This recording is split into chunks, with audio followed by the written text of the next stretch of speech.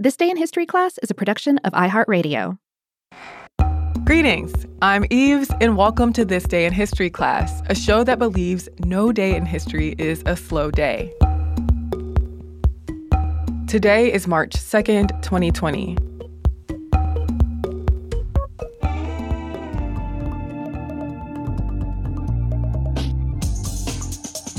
The day was March 2nd, 1969.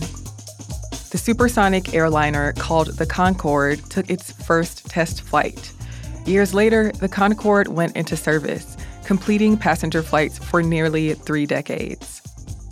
The Bell X-1 became the first crewed airplane to exceed the speed of sound in level flight when Chuck Yeager piloted the craft in 1947. Engineers continued to work on developing supersonic aircraft for research and military purposes through the second half of the 20th century. One focus was supersonic airliners, or aircraft that could carry passengers. In November of 1962, Britain and France signed a treaty to jointly develop a supersonic transport. The British Aircraft Corporation and the French company Aerospatiale were responsible for creating the airframe.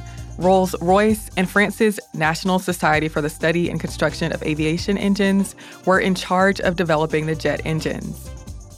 Construction of 2 prototypes began in France and England in 1965. 4 Olympus 593 turbojet engines powered the aircraft. Each engine produced 38,000 pounds of thrust. It had double delta wings and a droop nose for better landing visibility. The Concorde was shown to the public for the first time in Toulouse, France in 1967. The Soviet Union's Tupolev Tu-144 was the first commercial supersonic transport.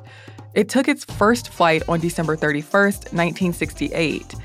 By this point, the Concorde was nearly ready for its maiden flight as well. Poor weather conditions caused a couple of test flights to be canceled. But on March 1st, 1969, pilot Andrei Turcot flew the Concorde 001 from Toulouse. The plane was in the air for 27 minutes before it landed using a braking parachute and reverse thrust. The Tu-144 also went into commercial service before the Concorde in December of 1975.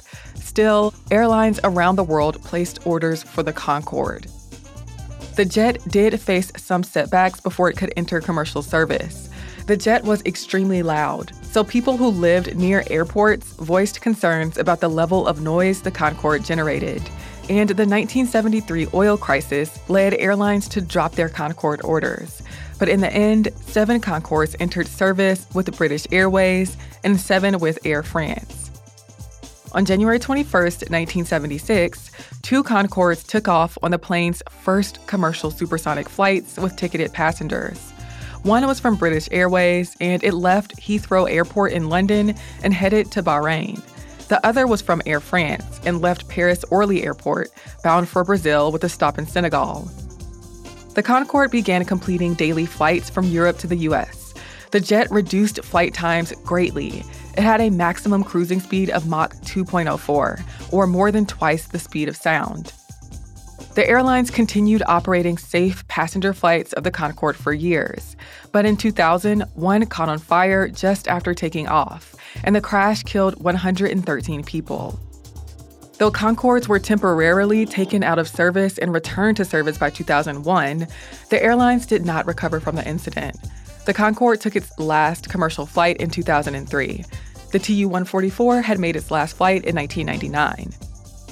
Though there are companies planning to revive supersonic transport, there are no supersonic airliners in commercial service today. I'm Eves Jeffcoat, and hopefully you know a little more about history today than you did yesterday. Send your best history memes to us at TDIHC Podcast on Facebook, Instagram, and Twitter. Email still works. Send us a note at thisday@iheartmedia.com. Thanks for listening, and we'll see you again tomorrow. For more podcasts from iHeartRadio, visit the iHeartRadio app, Apple Podcasts, or wherever you listen to your favorite shows.